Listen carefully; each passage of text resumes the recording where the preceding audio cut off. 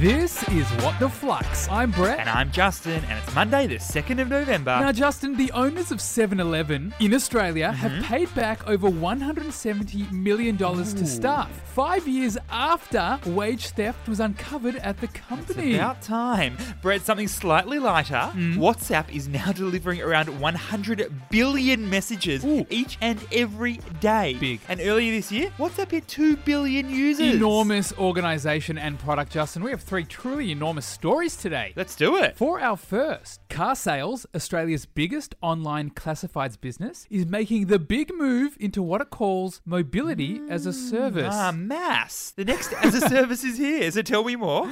Firstly, Car Sales has had a great 2020, basically because most of us have not been so keen to take public transport. Thanks, Rona. And Car Sales has a clear strategy to take a bigger slice of the transport market in the future. Said to be worth around $28 billion just in Australia. So Car Sales has created a new digital mobility platform named Placey. Okay, and what does it do? Well, it basically lets users compare different modes of transport to find the cheapest or fastest way to get somewhere. And it gets its information from bus and train networks. And taxi companies like 13Cabs or Ola. So what's the key learning here? Car Sales knows it needs to keep up with the times. As the transport industry evolves over the next 5 or 10 years, Car Sales reckons that its mobility is a central piece of this puzzle. As we know, Car Sales has been a marketplace company for a very long time. What that means, Justin, is that it brings together buyers and sellers of things like cars and bikes. But now they reckon they can bring together citizens and transport providers. And with the global transport market expected to generate revenue of, $12.6 trillion in the next 10 years, That's big. You can see why Car Sales is keen to get involved.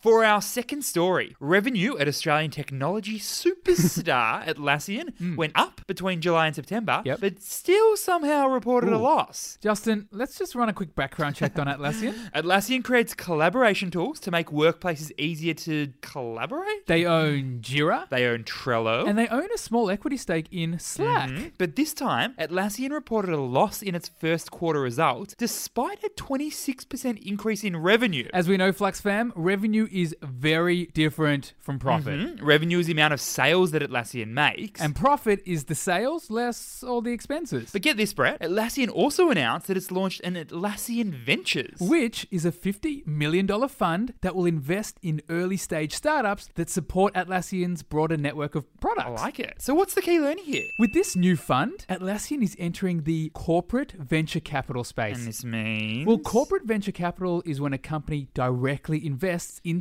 external startups. And this is different because... Well, unlike regular venture capital, corporate venture capital aims to achieve goals that are both financial, i.e. make a lot of money, and strategic. Now, for the investing company, by investing in these startups, it can maintain its position as a market leader. And for the startup, it can get the investing company's expertise, their brand recognition, and their network of connections. For our third and final story, trendy e-cigarette maker Juul has cut its valuation to $14 billion. This is real bad news for Juul. So what's happening here? Well, there's no doubt about it, Justin. Juul was once the poster child of design and the cool kid on the e-cigarette block. Okay, Brett, how about this? Juul was valued at $54 billion in December 2018. That was when Altria Group, the company that makes Marlboro cigarettes, took a 35% stake in Juul. But now it's kind of spiraling. Juul has been hit hard over the last 2 years as a result of increased regulatory scrutiny. And that scrutiny is because of a rise in teenager vaping and a ban on the sale of popular